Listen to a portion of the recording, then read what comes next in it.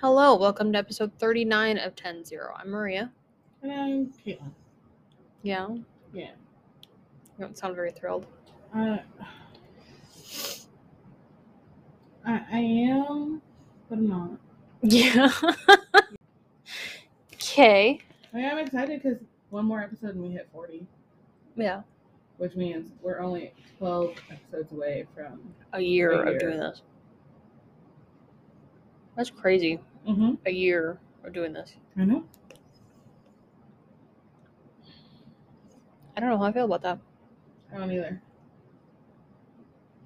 Like, I'm excited. But I'm kind of like indifferent because we have fun doing it. I know. It's very strange. Yeah. So anyway, we've been asking about my foot for the past, 3 episodes. How are things in Maria's world? People can't hear you shrug. I got nothing. I work, I sleep. I deal with my husband. You cuddle with a moose. I cuddle with a moose.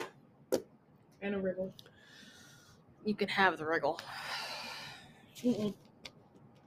If I'm taking either of them, it's Bronco. No. That one's mine. I only claim him when he's good. But he's my favorite. He's a shit. So is Wrigley, because she eats shit. She's so full of shit. Okay, Beck started doing it. She will, like, if we leave the bathroom door open, if we're not paying attention, she will go into the bathroom where the litter box is and eat the cat. Ew. So. Wrigley likes too. And if she's outside, she eats right after Klaus is done. Yep. Oh, God, it's disgusting. Wrigley will either eat fresh Bronco poop or she will wait frozen and have a poopsicle.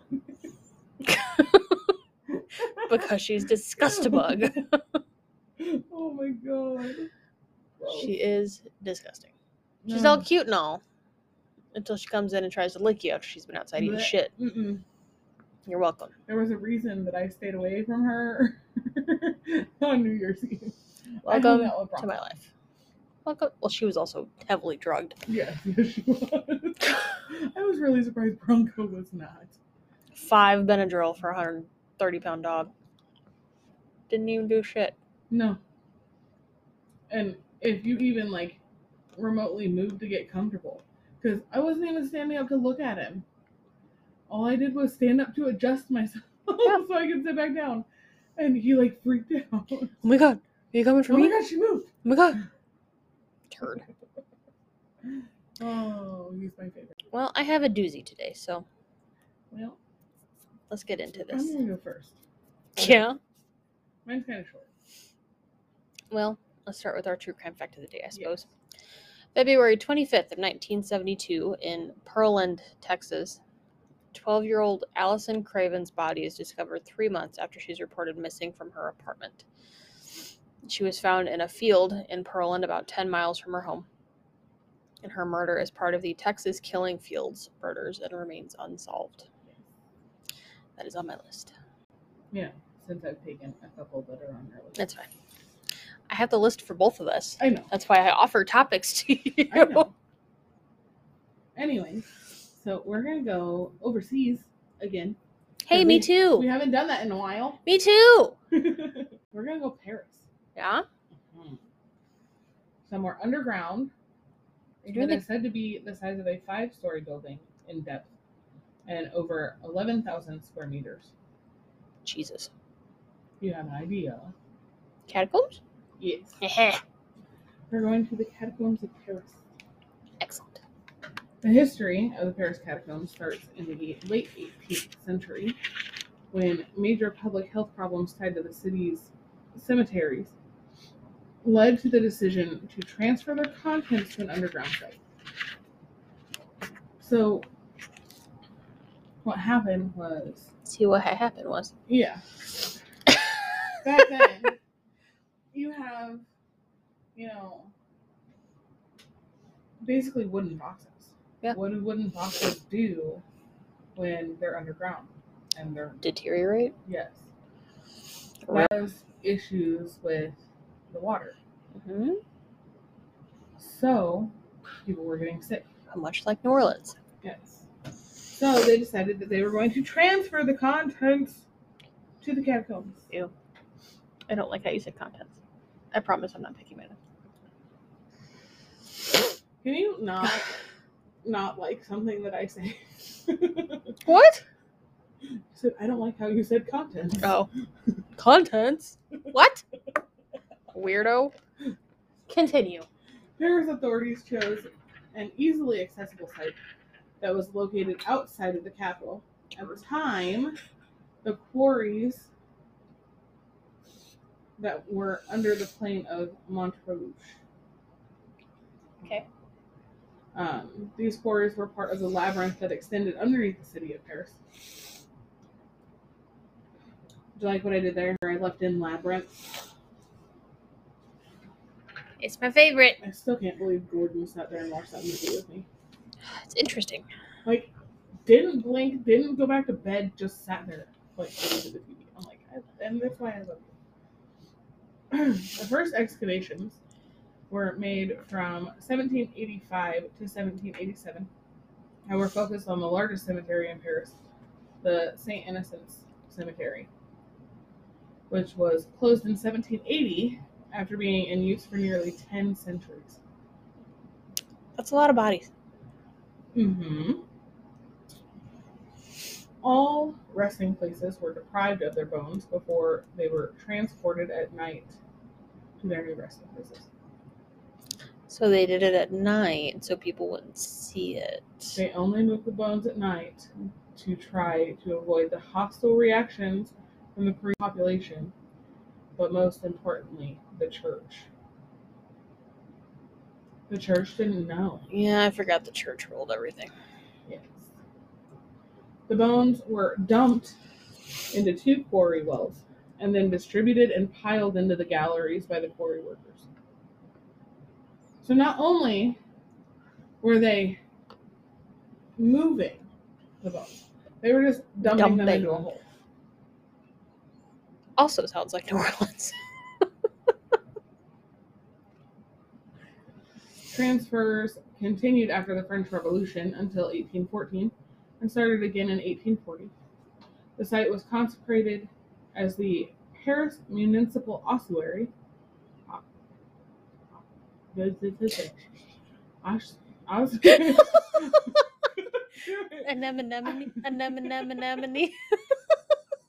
I said it first time. Ossuary. I can't. Anemone. Oh, shit. Christ. On April 7th of 1786. And from that time forward, picked up the name of the catacombs after the Roman catacombs were discovered and became popular. Starting in 1809, the catacombs were opened to the public by appointment. In 1787, the Count of Artois, the future Charles X, visited the site in the company of a group of court ladies. Charles X? Yeah. Charles the 10th? Yeah. I'm fucking tired, okay? Charles the 10th. I love you. I quit. I'm done. Oh, shit. How many times are you going to make me say, oh, shit, tonight? A lot. A lot. Oh, just wait till you hear my story. Charles the 10th. There you go. Charles X. The fuck? I'm not paying attention to how I wrote these notes. Okay? Clearly. Had I put the in between, it wouldn't have been an issue, but I just put Charles X. Because, you know, one of the rare occasions that I actually type everything out. In 1814, Francis I, There you go. the Austrian emperor, took a tour there. In 1860, Napoleon III descended into the catacombs with his son. During the 19th century, visiting arrangements constantly changed, from closing to monthly or quarterly openings. The Paris Catacombs are now open for everyone without requiring an authorization and welcome nearly 550,000 visitors yearly. I can't read, apparently. Seeing as you were about to say million, I would say you can't. France has always had a bit of a macabre tradition where it regards the burial of the dead. Mm-hmm. However, dating as far back as Roman times, it was the standard to bury the dead far away from city limits. A procession of black-painted horse-drawn wagons decorated with human bones would carry the masses of dead from the city to the consecration grounds, where, for the first 1,000 years, the bodies were simply stored in a disorganized manner. As the city grew and the cavernous tombs merged into the city limits, the processions ended and the level of disorganization increased. I would say so, since, we're just tossing bones in a pit. Right. Paris's former city gate serves as the main entrance of the Paris Catacombs through a narrow spiral stone stairwell. I'm not sure I was... Tongue twister? Yeah. The equivalent of 6 stories deep. Oh, shit. Yeah. Beyond 30 feet, the stairwell is encased in complete darkness, and the only sound is the gurgling of a hidden aqueduct, which diverts local springs away from the catacombs, which people actually swim in. I would not want to be drinking the water that... I wouldn't want to swim in it. Well, that like, too. You could kick in a dislodged bone. Find a skull. Yeah, no, I think any other bone I would be okay with except a skull. No. I would be okay if it was a skull. Any other bone, I'd be like, no. Anyway. Touche. When you reach the bottom, there is a single ancient gate that reads, "Stop. Here lies the Empire of Death." Only it's in French, so it's more pretty. So it's more pretty. The Paris Catacombs opened for tourism on June 19th of 2005, and temporarily closed around 2009 due to rampant vandalism and skeleton theft. Because I want to take something home with me that we open a doorway for whoever was attached to that to follow me home, or whoever it was to follow you home. Nope. Okay. Since the catacombs opening, visitors have reported seeing orbs, voices, and strange shadows in the tunnels. I'm sure as hell you do. You stack up a bunch of bones, you can't not see anything. So, there isn't really much, ghost story-wise.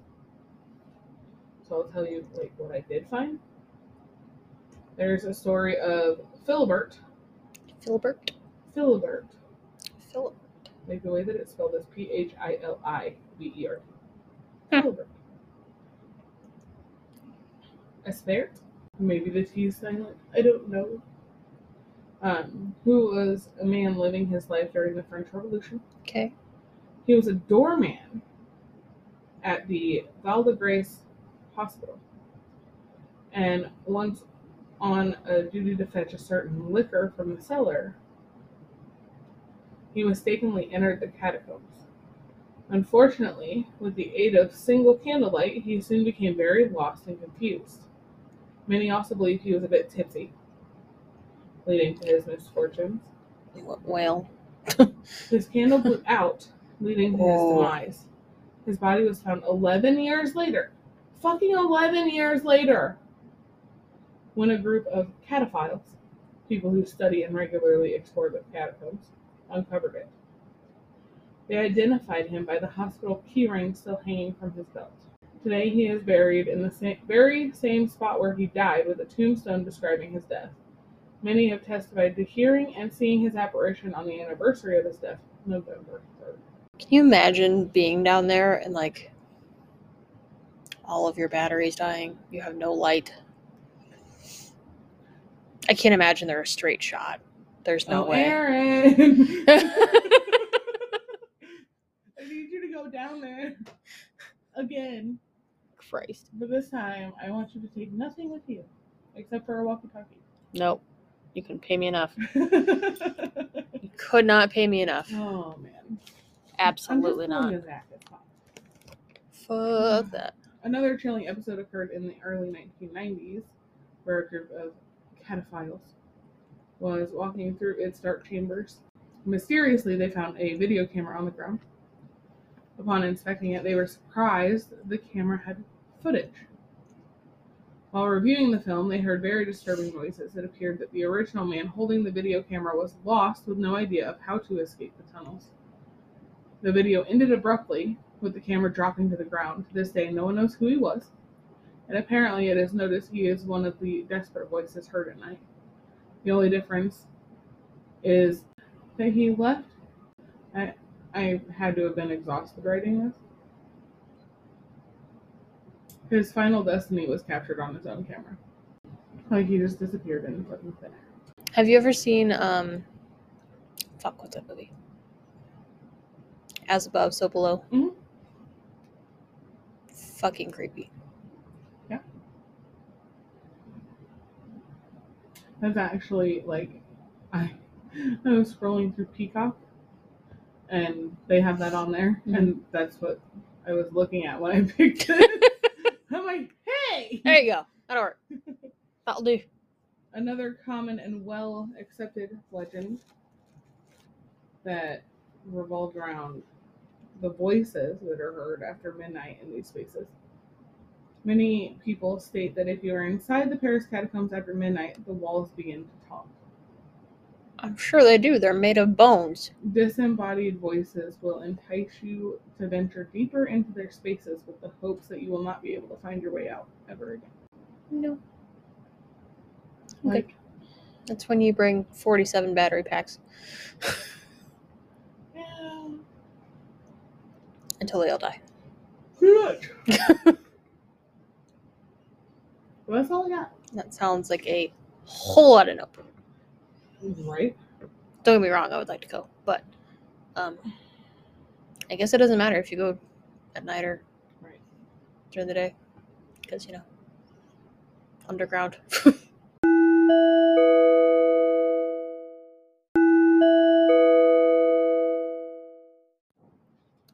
I'm just gonna put a trigger warning out there. This does involve sexual assault and small children. Not necessarily in the same sentence, but same story. We're also staying overseas for this one. Mm-hmm. We are going to Austria. I like going on our overseas adventures. If only they were actual overseas adventures. Squirrel. You know how I told you that the groundhog died? Yeah. He died yesterday at 1 o'clock. Okay. And that makes me sad. He was bound to die eventually. Well, yeah, but still. Did you really just write down the time I said that so you could edit it out?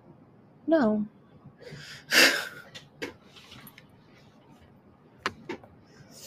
I write down what time the stupid thingy goes off so I don't have to look for it. Oh, there you go. All right. So, have you ever heard of Josef Fritzl? No. So he was born April 9th of 1935 in Amstetten, I think, Lower Austria, to Josef Sr. and his wife Maria. That's me.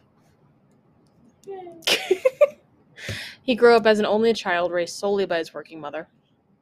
Josef Sr. had left the family when Joseph Jr. was 4 and never had contact again because he died in World War II. Oh. And was killed in 1944. His name appears on a memorial plaque in Amstetten.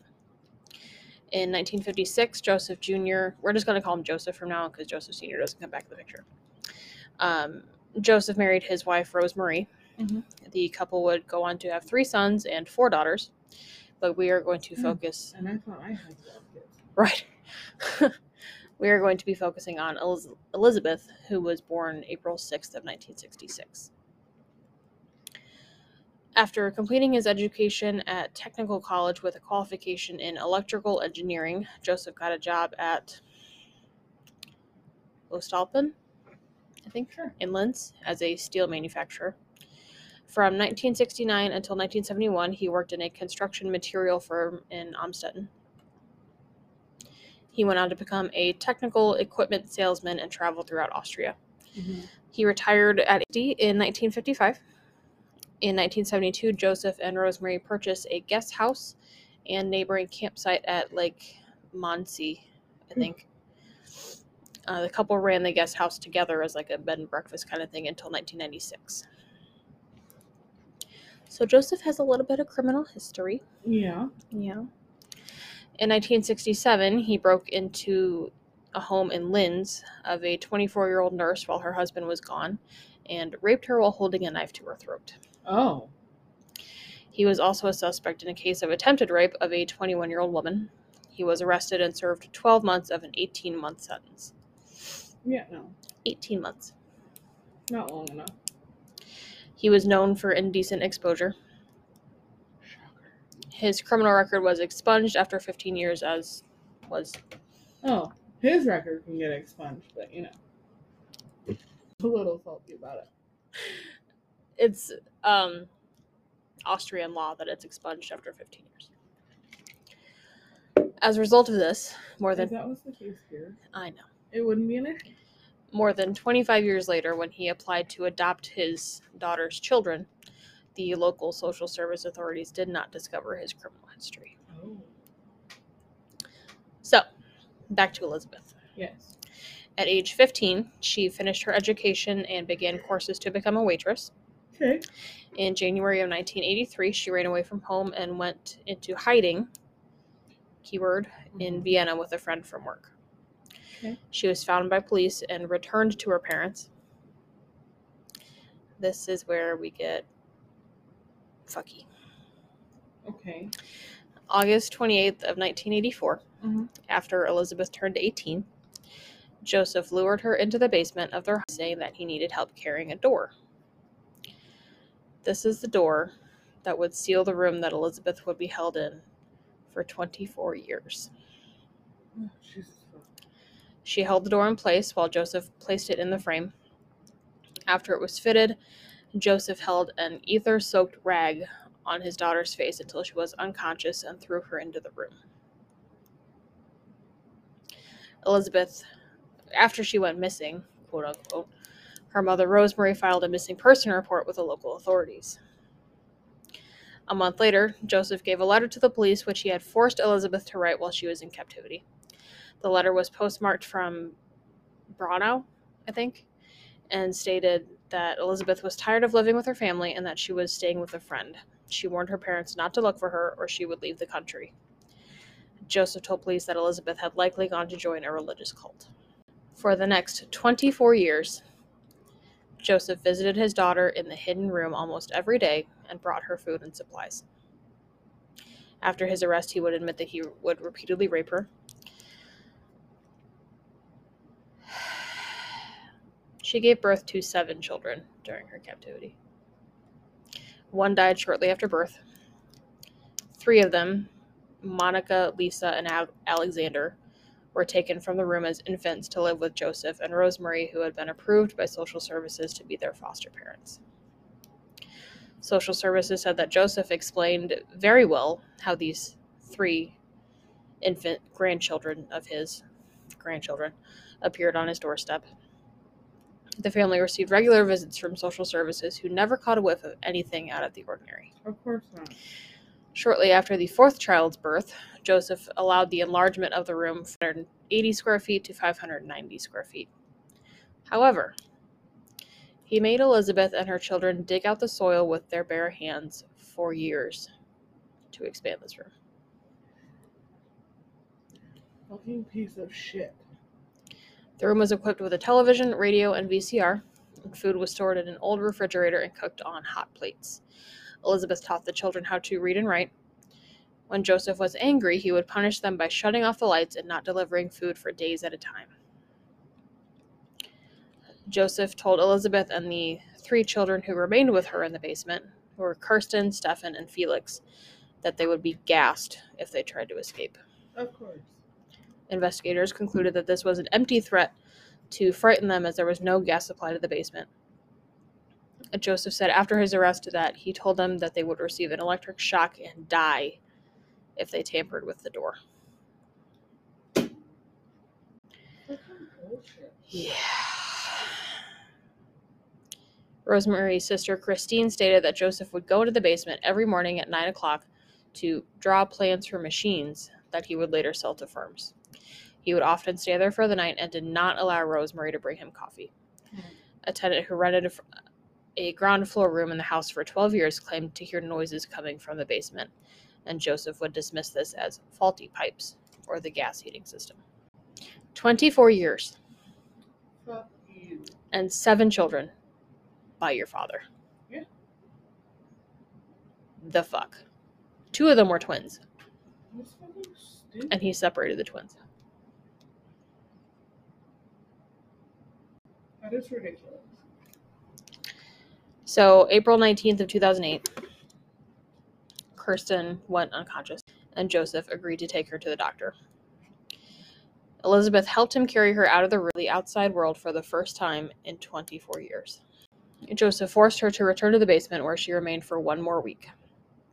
Kristen was taken by ambulance to a local hospital and was admitted in serious condition with a life-threatening kidney failure. Josef later arrived at the hospital claiming to have found a note written by Kirsten's mother. He discussed Kirsten's condition and the note with a doctor named Albert Ryder. Staff at the hospital found Josef's story strange and called the local police on April 21st. The police then had local news broadcast a public note of the missing mother to come forward and provide additional information about Kirsten's medical history. Because of this, I wonder what. the missing person file on Elizabeth was reopened. Josef repeated his story about her being in a religious cult and presented them with what he claimed was the most recent letter from her dated January 2008 with a postmark from Kamaten. The police contacted Manfred Wolfhart, I think, a church officer and an expert on cults. He did not believe Josef about the cult and that he had described to police, and he also noted that Elizabeth's letters seemed dictated and oddly written. Because they were. Yeah. Elizabeth pled with Josef to take her to the hospital to be with Kirsten. On April 26th, Josef released her sons from the room and brought them upstairs. He took Elizabeth to the hospital. Dr. Ryder called the police and informed them that Josef and Elizabeth were both at the hospital. Both were detained and taken to the station for questioning. Elizabeth refused to answer any questions until the officers guaranteed her that she would never have to see her father again. I mean, I don't blame her. At all. At all. Over the next few hours, she told the story of her 24 years in captivity. She told them how Josef had raped her and forced her to watch porn, which he then made her reenact in front of her children to humiliate her. What the fuck? Yeah. Josef was arrested on April 26th at age 73 on suspicion of serious crimes against family members. On April 27th, Elizabeth, her children, and Rosemary were taken into the care of social services. She told the investigators how to get into the basement through a small hidden door that could be opened by a keyless entry code. According to Rosemary, she had no idea what had happened to her daughter. I don't believe that. I don't either. There is no way you didn't know. How are you? How did he get the living in kids? same house? How did he get the kids? Did they just magically appear at his doorstep? What were you doing where you weren't there with him when the kids were dropped off? Right. And all he really did was bring them up from the basement. Yeah. She's an accessory. No, it gets worse, trust me. On April 29th, it was announced that DNA evidence confirmed that Josef was the biological father of all of his daughter's children.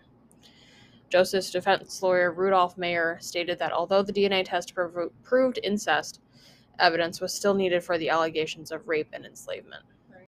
In a press conference held on May 1st, Austrian police said that Josef had forced Elizabeth to write a letter the previous year that indicated that he may have been planning to release her and the children. The letter said that she wanted to come home, but it's not possible yet.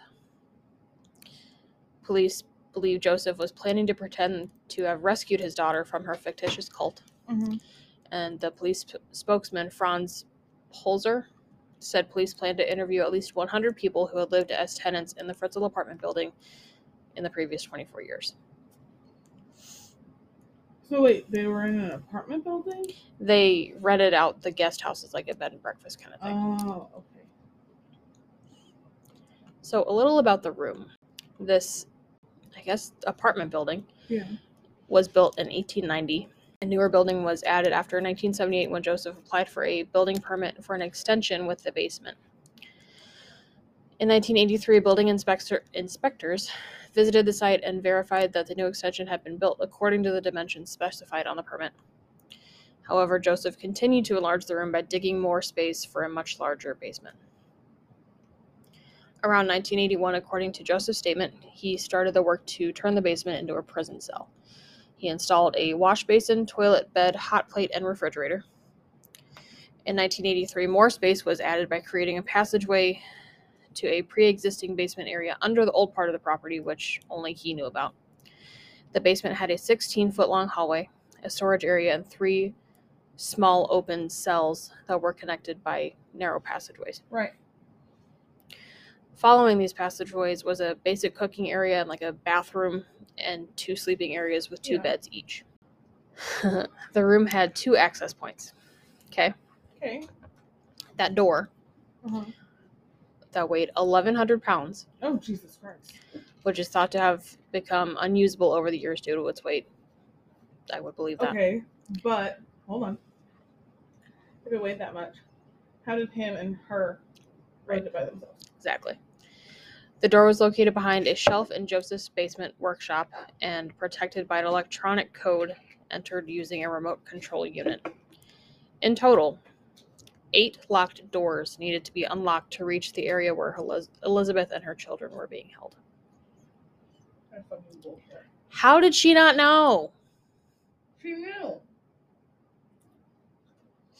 And that secondary entryway was that little hidden door that he told them about. Right.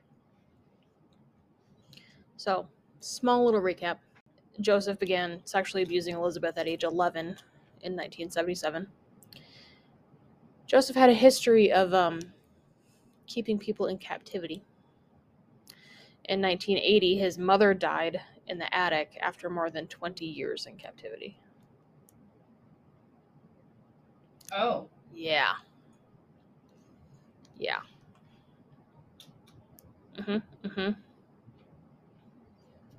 Yeah. So Elizabeth's first pregnancy ended in miscarriage in 1986. Kirsten is born in 1988. Stefan is born in 1990. Lisa is born in 1992. In May of 1993, at 9 months old, she is discovered outside the family home in a cardboard box, allegedly left there by Elizabeth, with a note asking for the child after. In 1993, after repeated requests by Elizabeth, Josef allows for the enlargement of the basement, making Elizabeth and her children do it themselves, essentially. Right. In 1994, Monica is born. In late 1994, Monica is found in a chair outside the entrance to the house. Shortly afterwards, Rosemary receives a phone call asking for her to take care of the child. She says it sounded like Elizabeth, but it is assumed that Josef recorded her voice to use for the phone call. Oh, yeah, possible. Rosemary reported the incident to police, expressing her astonishment that Elizabeth knew their new unlisted phone number. In 1986, Elizabeth gave birth to twin boys. Sorry, these are the twins. I thought one of them went upstairs.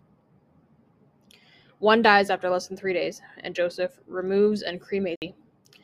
The surviving twin, Alexander, is taken upstairs at 15 months old and discovered in circumstances like his two sisters. Huh. In 2002, Felix is born. According to Josef, he kept Felix in the cellar with Elizabeth and her two oldest children because Rosemary could not look after another child. Poor her. Poor her. Uh-huh. So there's not a whole lot for the investigation. It's kind of straightforward.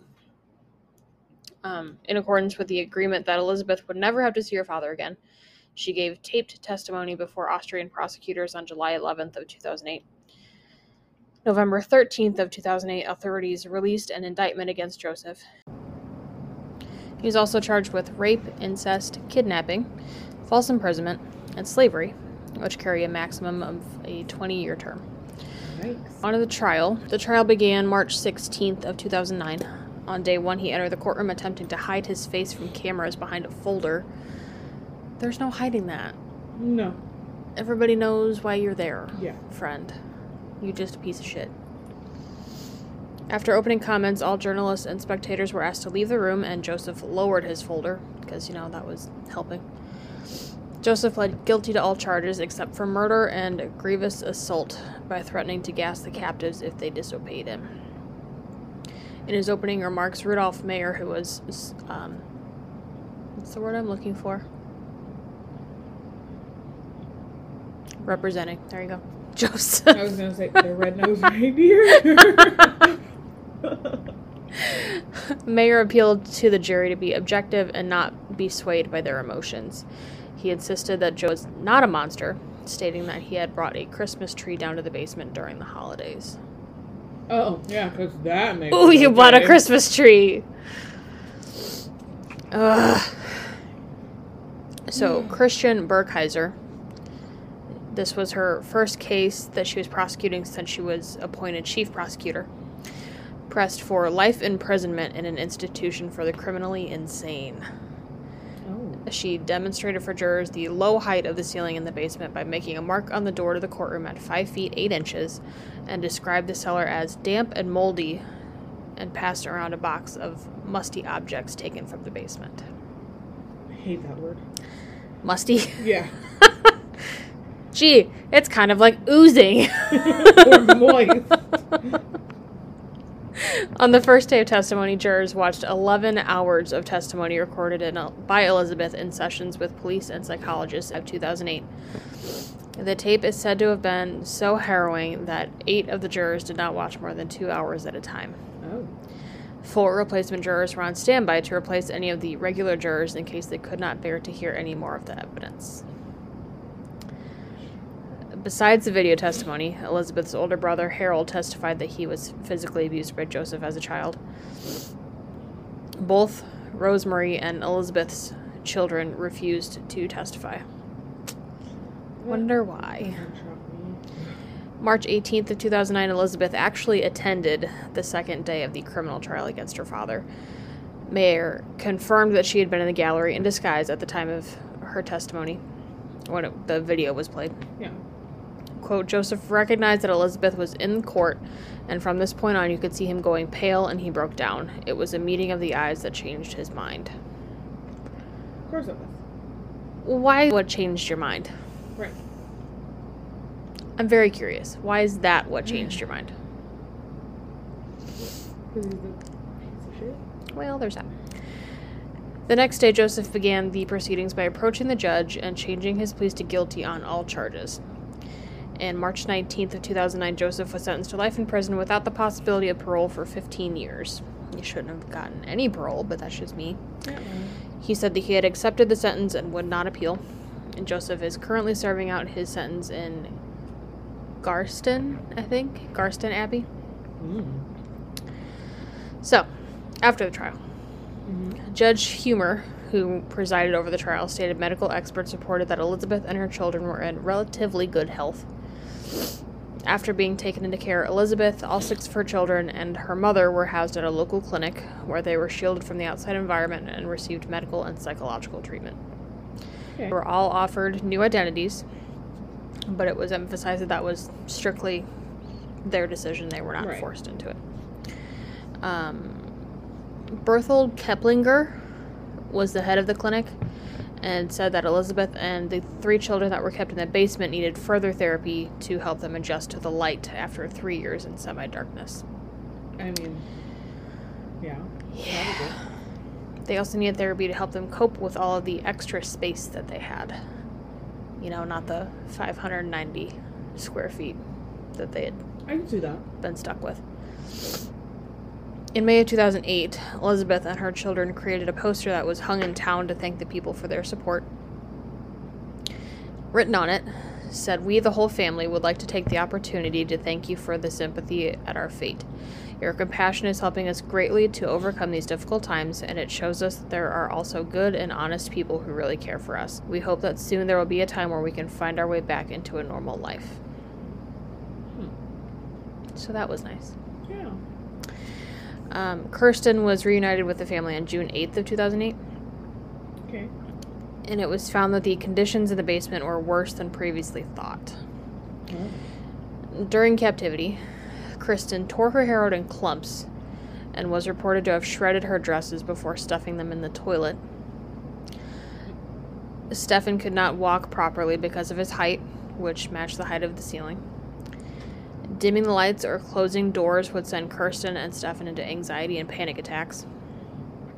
Oh. The 3 children that were taken upstairs were being treated for anger and resentment issues after the events.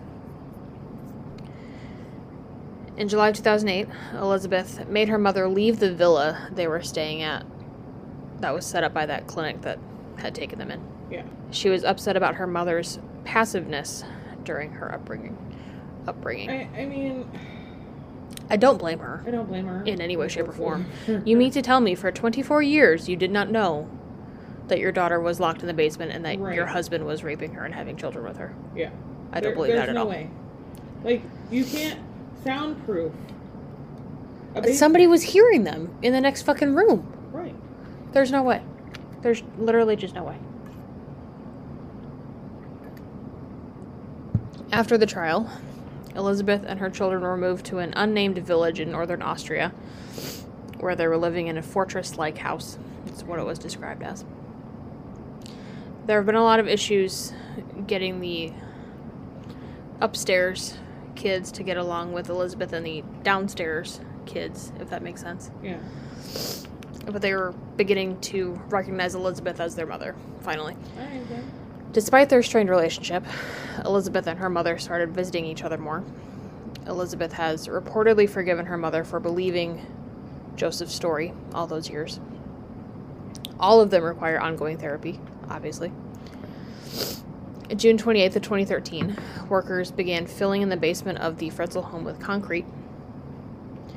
The neighbors wanted the home demolished due to the events. However, it was sold in December 2016 to be turned into apartments. You know, Which I think is shitty as fuck. Let's take your major trauma and convert it into money for the town. In May 2017, Josef changed his name to Josef Mehrhoff due to getting into prison fights where several of his teeth were knocked out. Poor baby. He shows no remorse for his crimes. do not be a garbage human and go after kids. Right. And you won't get your teeth knocked out. You know, especially your own. You sick fuck. He said to a reporter at one point, "Just look into the cellars of other people. You might find other families and girls down there." No. No! I mean, it's possible, but... Yes, but most people, are relatively normal. In April 2019, it was reported that Joseph's health was declining and that he did not want to live anymore. Shut. Darn. So sad. I feel no sympathy. I'm so upset. No. What a piece of human garbage. Literally. You are literally a piece of garbage. Well, that is the story of Josef Fritzl and his shitty self. You're pondering. What are you pondering? Like, I don't understand what goes through these people's minds. I don't think anybody does. I don't want to. Because, you know, Like, creepy people. But I try to, like, figure out the logic behind everything. That's not I something you can't want to do at with that these. point. Especially with this creepo. Like, that's your own fucking kid. Yeah. Mm-hmm. And then you fabricate this story that you dupe your wife into fucking believing. Just I'm not convinced that she didn't know. Because she wants to remain innocent and all of it. I'm not convinced she didn't know. There's heavy fucking air quotes. You just can't tell because I'm shoving my face full of food at this point. Like, I don't buy that she believed it. She had to have known. And for that, she should rot in hell too. I agree. I don't care how much therapy you go through. That shit's just... No. Mm-mm. Yeah. Like, I'm shaking. I'm so mad. Calm down. You're fine. I think it's more that I just can't, like... I can't wrap my head around the fact that she's getting away with it. Because she never knew. Mm-hmm. Never knew. I call bullshit. Yeah, I agree. Well, find us on Facebook. At 10-0 True Crime and Paranormal Stories from Behind the Headset. Our Instagram and Twitter are 10-0 Podcast. Instagram is spelled out. Twitter is not. And we now have a tiki-taki. Yes. we haven't made a video yet, but we will get there. One day. We are trying to figure out the best place to film one. Seeing as it's kind of frowned upon at work. Yeah. However, it will be mainly dispatcher content because if you have been on Facebook at all, you have seen Facebook? Or dear Lord, I quit. If you have been on TikTok at all, you probably have seen the restaurant server purge Customer days. service purge. The salon purge videos. We want to do dispatcher purge day. I'm so excited. I'm excited, but at the same time, I'm kind of not. Why?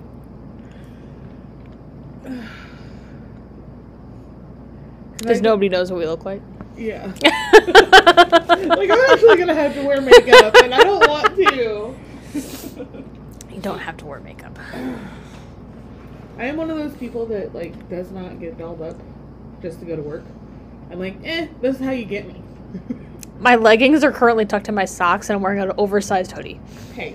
My leggings are, like, 5-year-old maternity leggings. Well, you're also pregnant, so. And I'm wearing fuzzy socks that you can't see. Yeah. And time I walk around barefoot, so. It's fine. It's all whatever. fine. Well, I'm wearing socks, not literally barefoot. That's gross. Yes.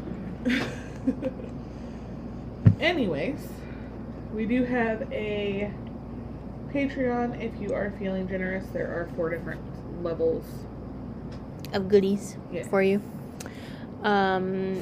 If you're feeling generous but don't want to do a Patreon, you can leave us a review on whatever. Why can I not find words? Whatever app you listen to us on. Thank you. I don't know words. It's fine. Are we Fuck. sure that you're not the one that's exhausted because you're growing a tiny human? Oh, I wish I was growing a tiny human. Me too. But here we Then are. You could be pregnant together. If If we reach 250 followers on Facebook, 250 followers on Instagram for a total of 500 followers, we will be doing a personalized Tumblr giveaway. It will be our logo on a 20 ounce or 30 ounce, I haven't decided yet, metal tumbler. And it will have your name on it. Or whatever you want it to say. Or whatever you wanted to say. Like, I don't know. There was one I saw the other day. And it was a sublimation wrap. And it had, like, crime scene tape. Mm-hmm.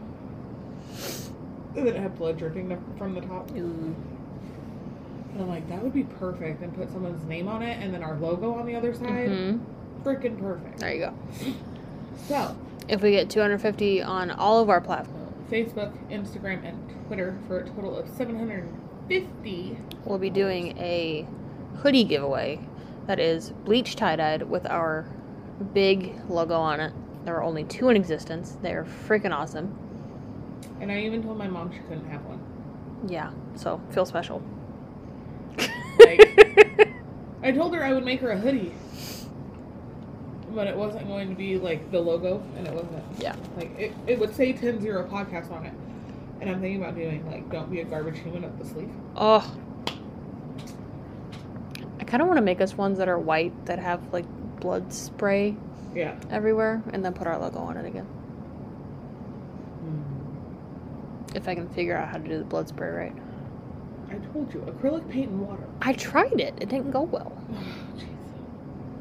Then you're diluting it too much. Well, I'm also dumb, so there's that. No, you're not. You're just not. Patient? Yeah. There you go. Anyways. What, dear?